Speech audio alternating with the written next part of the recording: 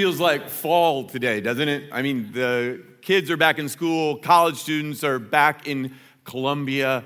Football starts on Thursday night, and the 9:45 service is packed. I absolutely love it, and I hope you're as excited as I am for fall to start. Now, I know you want to have a great fall for you, your family, your friends. If somebody were to ask you, what's one thing that I could do that would make my fall better, what would you tell them? Like, what advice would you have for them? Maybe you go, well, I don't really think that way. What would make my fall happier, better? I don't think that way. And I disagree.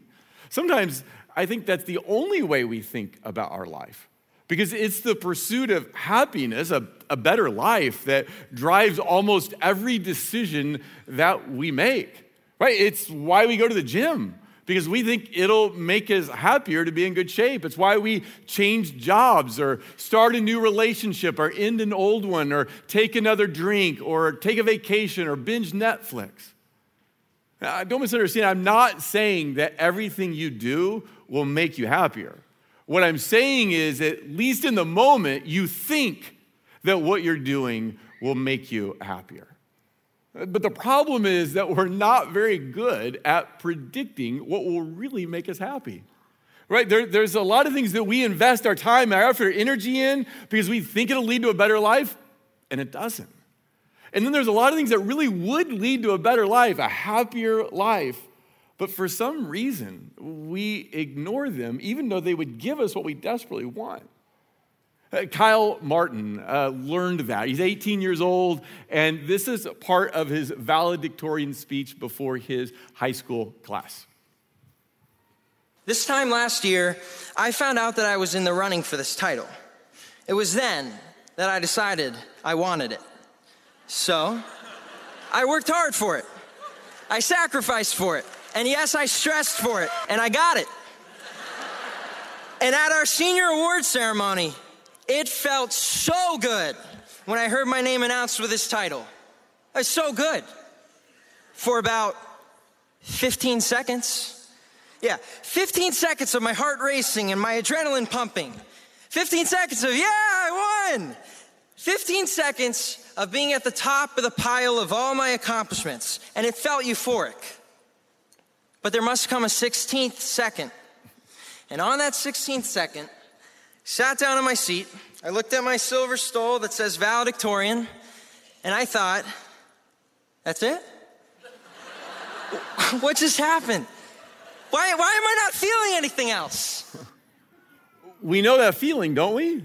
We know the feeling of the 16th second.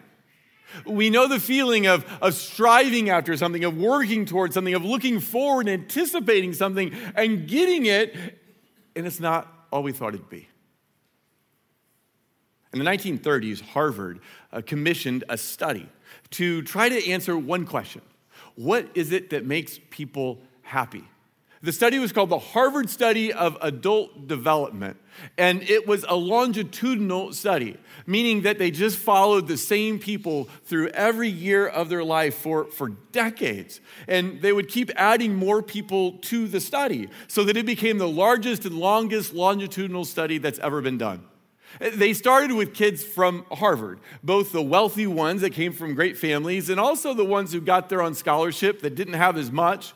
But then they went out into the Boston community, into the inner city, and got the poorest kids from Boston to put in this group. And like I said, they kept adding to it as they went through the study, year after year, decade after decade.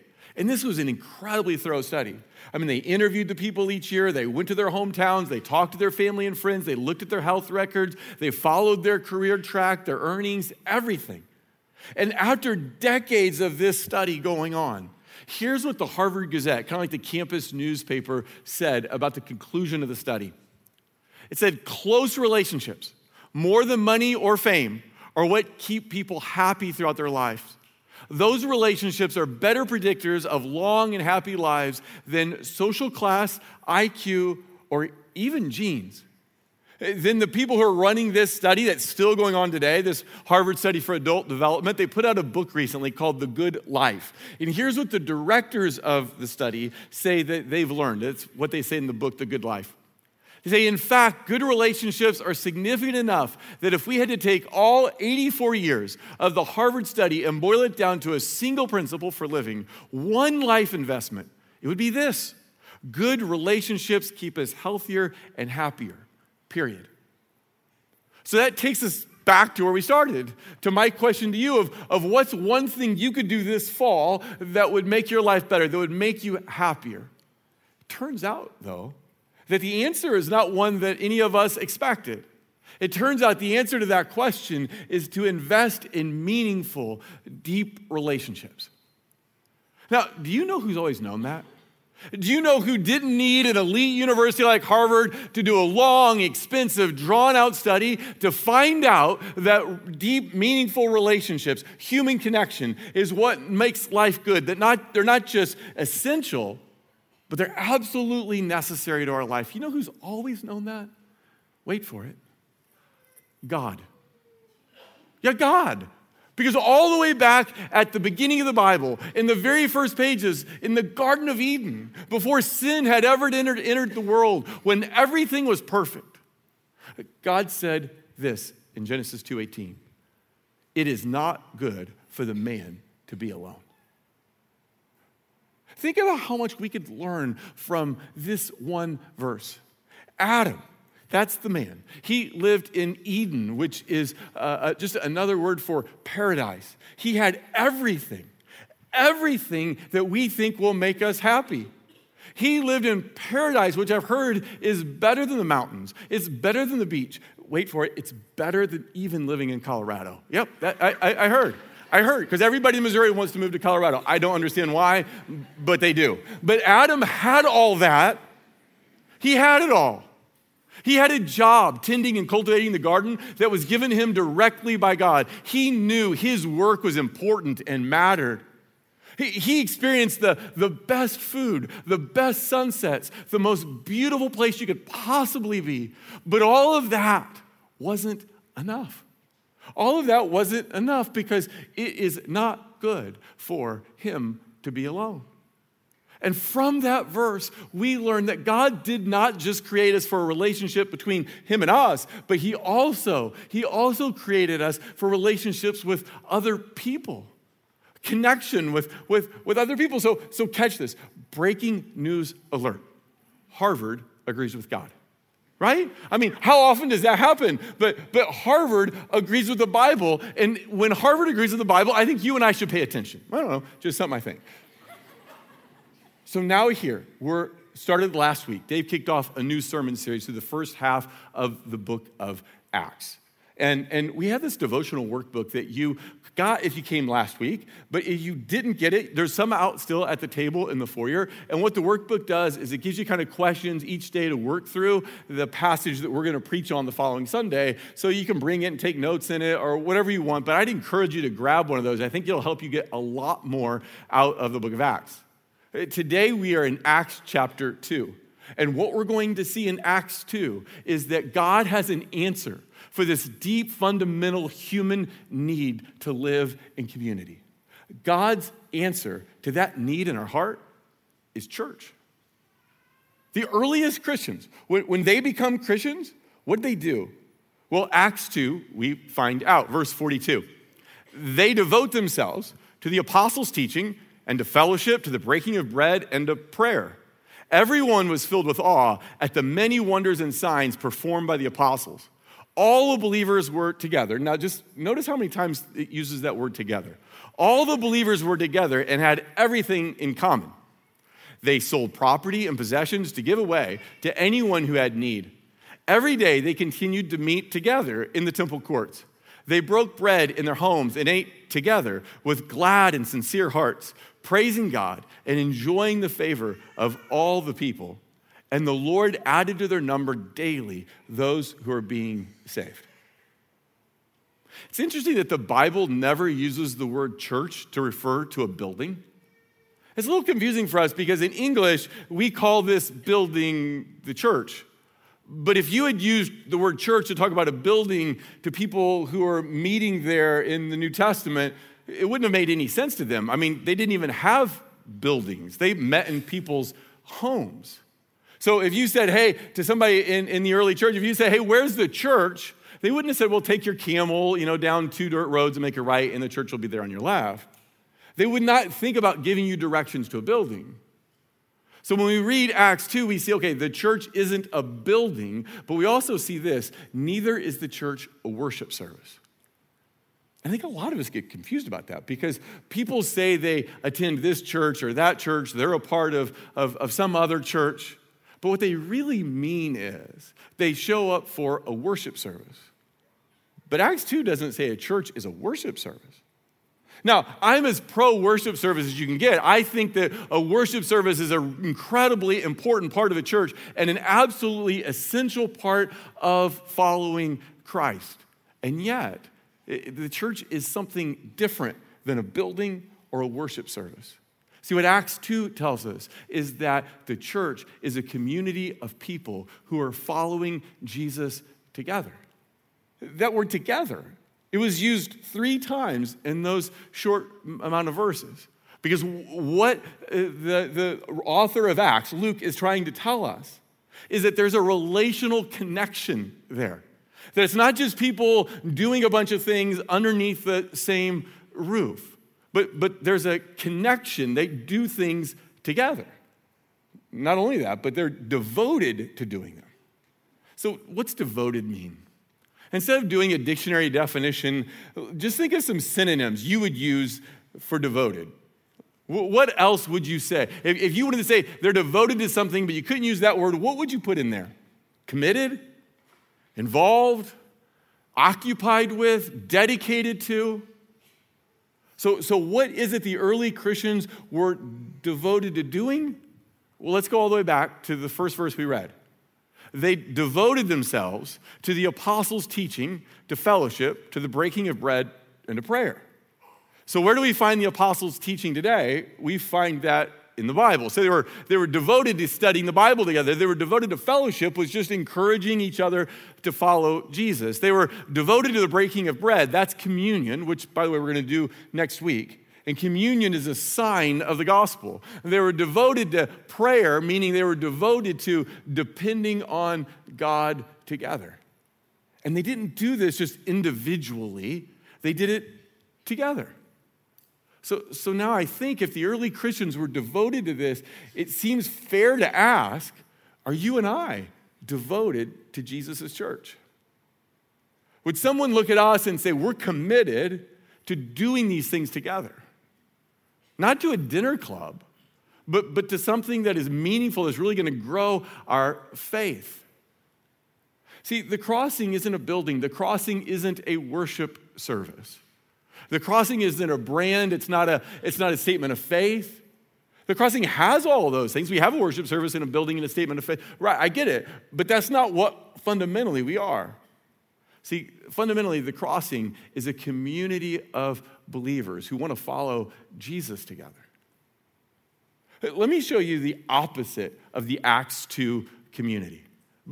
It's opposite, but I think it's descriptive of how a lot of Christians think about their faith. It comes from a book called Habits of the Heart, which was kind of an investigation of American culture, including religious culture. Look what the author said. I think it's really interesting. One person we interviewed has actually named her religion after herself. This suggests the logical possibility of over 330 million American religions, one for each of us. Sheila Larson is a young nurse who has received a good deal of therapy and who describes her faith as Sheilaism. Now, this is a quote from Sheila. She says, I believe in God. I can't remember the last time I went to church. My faith has carried me a long way. It's Sheilaism, and just my own little voice. Now, as funny as Sheilaism sounds, or naming your faith after yourself, it doesn't sound right. But I think it kind of reflects our commitment to individualism. Right? Individualism reigns in the culture, but guess what? It often reigns in Christians' mind in the way we think and the way we approach our faith.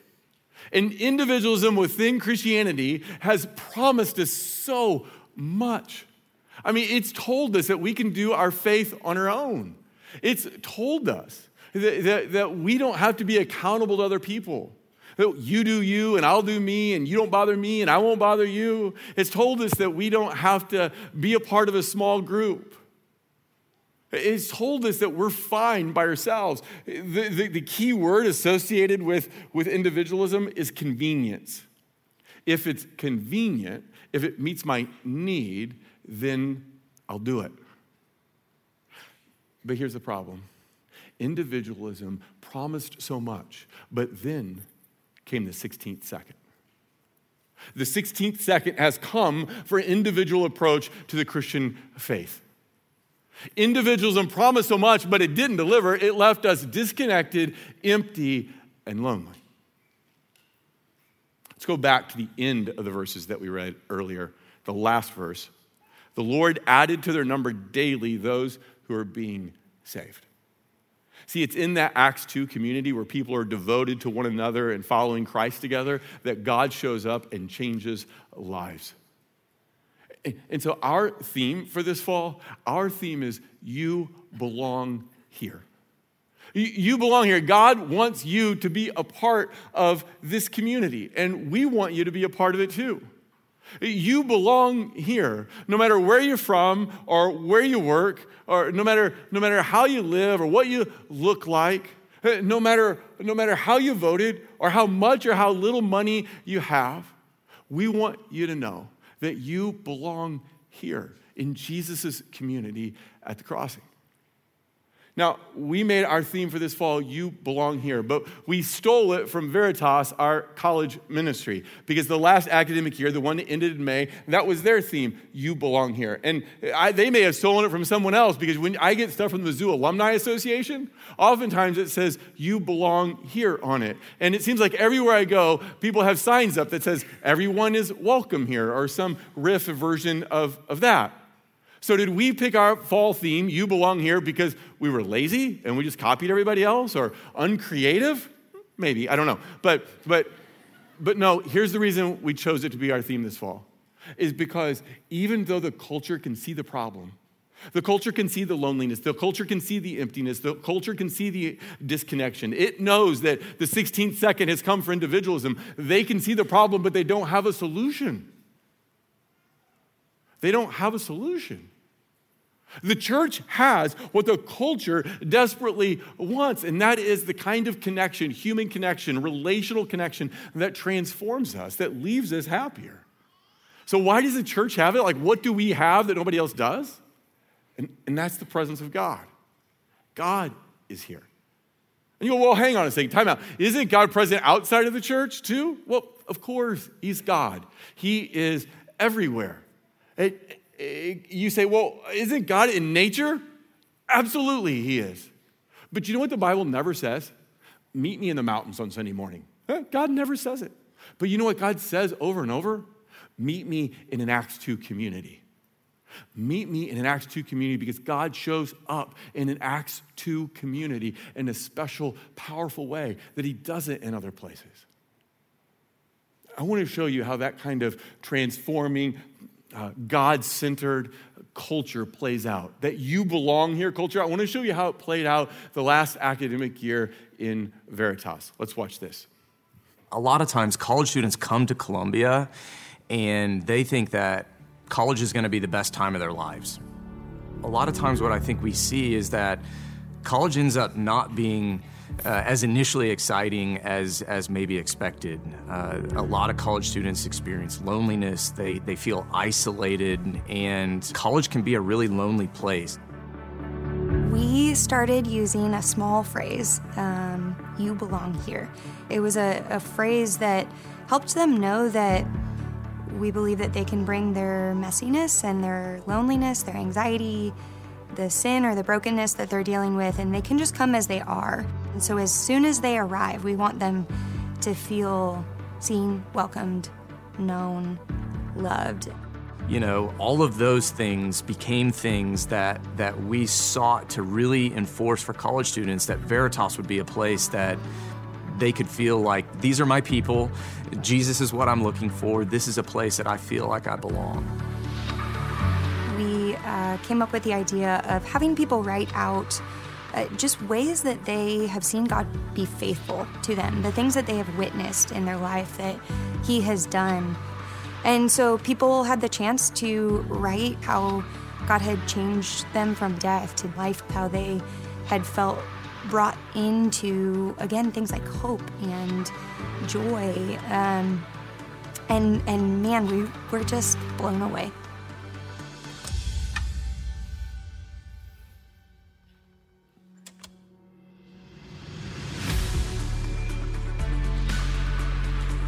My name is Izzy. I'm a Veritas student, and this is what I wrote.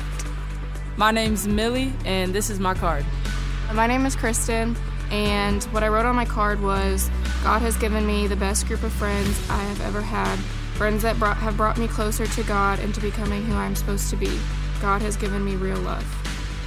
When I felt depressed and alone, God sent me the greatest friends to pull me out of it and to encourage me in my faith when I had so many doubts. I had been begging God for community for 3 years. This year, through Veritas, God led me to it. Jesus has given me a new life through Veritas and the people I've met here. I found my belonging here because I found Jesus here. In my darkest moments, my farthest times away from God, God never left me. He welcomed me home with open arms, and his love for me has never changed. God has turned my entire life around. He has given me his spirit of peace. I've witnessed his plan for my life. God completely turned my life around this year. I started coming to Veritas in the summer as a non-believer, and God filled my life with so much love and answers to questions. I've met my best friend. I have a really awesome relationship with God in the center of it, and I can't stop thinking about that Jesus guy. I can't stop thinking about that Jesus guy. God is powerfully at work in college students' lives. He's powerfully at work on campus, but God is also powerfully at work in every Acts 2 community. He wants to be powerfully at work in your life. But we have to devote ourselves. We have to follow the plan that Jesus set out for us and devote ourselves to that kind of community. And so I want to invite you, no matter where you are, no matter if this is your first week or you've been here for 23 years when the church started, I want to invite you to take a step to connection. I want to invite you to take a step into deeper community. I want to ask you to be more devoted to Jesus' church. When you came in, you may have seen that we have these big "You Belong Here" boards in a couple places around the church. And we have Polaroid cameras because we want you to take a picture of yourself, your friends, your family, whoever you are with, and then post that Polaroid up on the wall. Because it is a reminder to us that we are the church, that Jesus didn't die for a building, that Jesus didn't die for a worship service. Jesus loved and died and gave his life for people. And we have these another big wall that just says, God did this. These little cards that you can write something that God has done in your life. And then you can put your name on it or anonymous, it doesn't matter. And you can post it up on the wall so that when other people go by and read those, they get encouraged. If God worked in his life, if God worked in her life, then maybe God will work in my life. You belong here. We want you to be a part of what we're doing. And so what we did is we created these little connection cards, just one place where you could go and find out the ways you get connected. When you walk out of here, you'll be offered one of those. And you just take a little QR code, scan it with your camera, and this little site that just gives you, is it women's, is it men's, is it a small group, is it grief ministry, divorce care, high school, college? Just click on those. And you'll see there's even one about serving. Now, I highlighted the Crossing Kids one because I got a text here this morning that said, unfortunately, we had to turn away kids from Crossing Kids this morning, not because we have enough space, but because we just don't have enough volunteers. So it's hard to say you belong here, but not your kids, to people, right? So we got to solve that problem, and hopefully you'll click that and help me solve it today. See, I think I know what you're thinking, and I just know that because it's what I'm thinking too if I were you. And that is this. It's hard to convince me that being more committed, serving, doing those kind of things relationally, going through all that is really going to make me happier. The truth is, the habits of individualism are hard to break. They're hard to break. We just get so allured by the promise of doing my own thing that showing up at a small group and having to work through all that, it's just hard. I want to do what I want to do. I don't want to make a commitment. I don't want to go through that awkwardness. But remember I told you that we are really bad at predicting what will make us happy? So one more story. The University of Chicago, another elite university, does this study on the Chicago subways, bus system, the train system. What they do is they take two groups of people. And one group, they just say, do what you want on your bus ride, train ride, subway ride. And so they, put in their AirPods, they grab a book, they just veg, sleep, whatever they want to do. And the other people, they say, you have to initiate a conversation with a stranger on this bus, on this subway. And they're like, I'm like, what? I mean, that's the last thing we'd want to do. We just put me into my AirPods and let me do my thing. Then they talk to him afterwards, and across the board, the results were the people who had initiated a conversation with a random stranger were happier. No one would have guessed that. No one thought that. No one expected that because we're not good at knowing what will make us happy. So I know that you can tell yourself a story that if I get a small group or a men's group, if I serve, that's going to be a house. Just trust God. Could you trust Harvard? If not, trust Harvard. How about trust God? Because it'll make you happier. Because that's what you were designed for. You've probably heard that Jesus died for you. And that's true. He died for you. But it's not true enough because Jesus also died to make you a part of his church and his community. Jesus' love for you says that he came and gave his life for you so that you could have salvation in him. But also, he wants to make you a part of this, connected, relationally connected to each other who help you follow Jesus. You don't want to resist his love, do you? You don't want to turn away from what his best for you is, do you? You want God's best for your life. See, Jesus died so that you could belong here. He died so that no matter where you live or how much you make or where you work, no matter what you look like or who you voted for, no matter how much education or how little, Jesus died to save you and to bring you a part of this community. That's how much he loves you. Let's pray.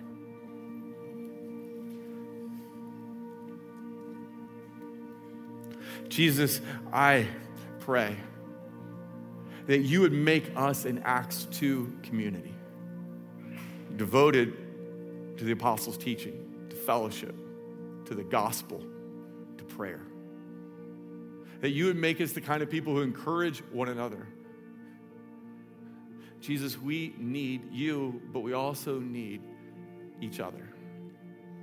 Help us, Jesus, to be devoted to the people you died for.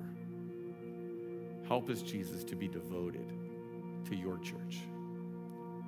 It's in Jesus' name we pray. Amen. Please stand and receive God's blessing. May the God of hope fill you with all joy and peace as you believe the gospel of his Son, Jesus Christ. Amen. Thanks for worshiping with us this Sunday morning. Have a great day.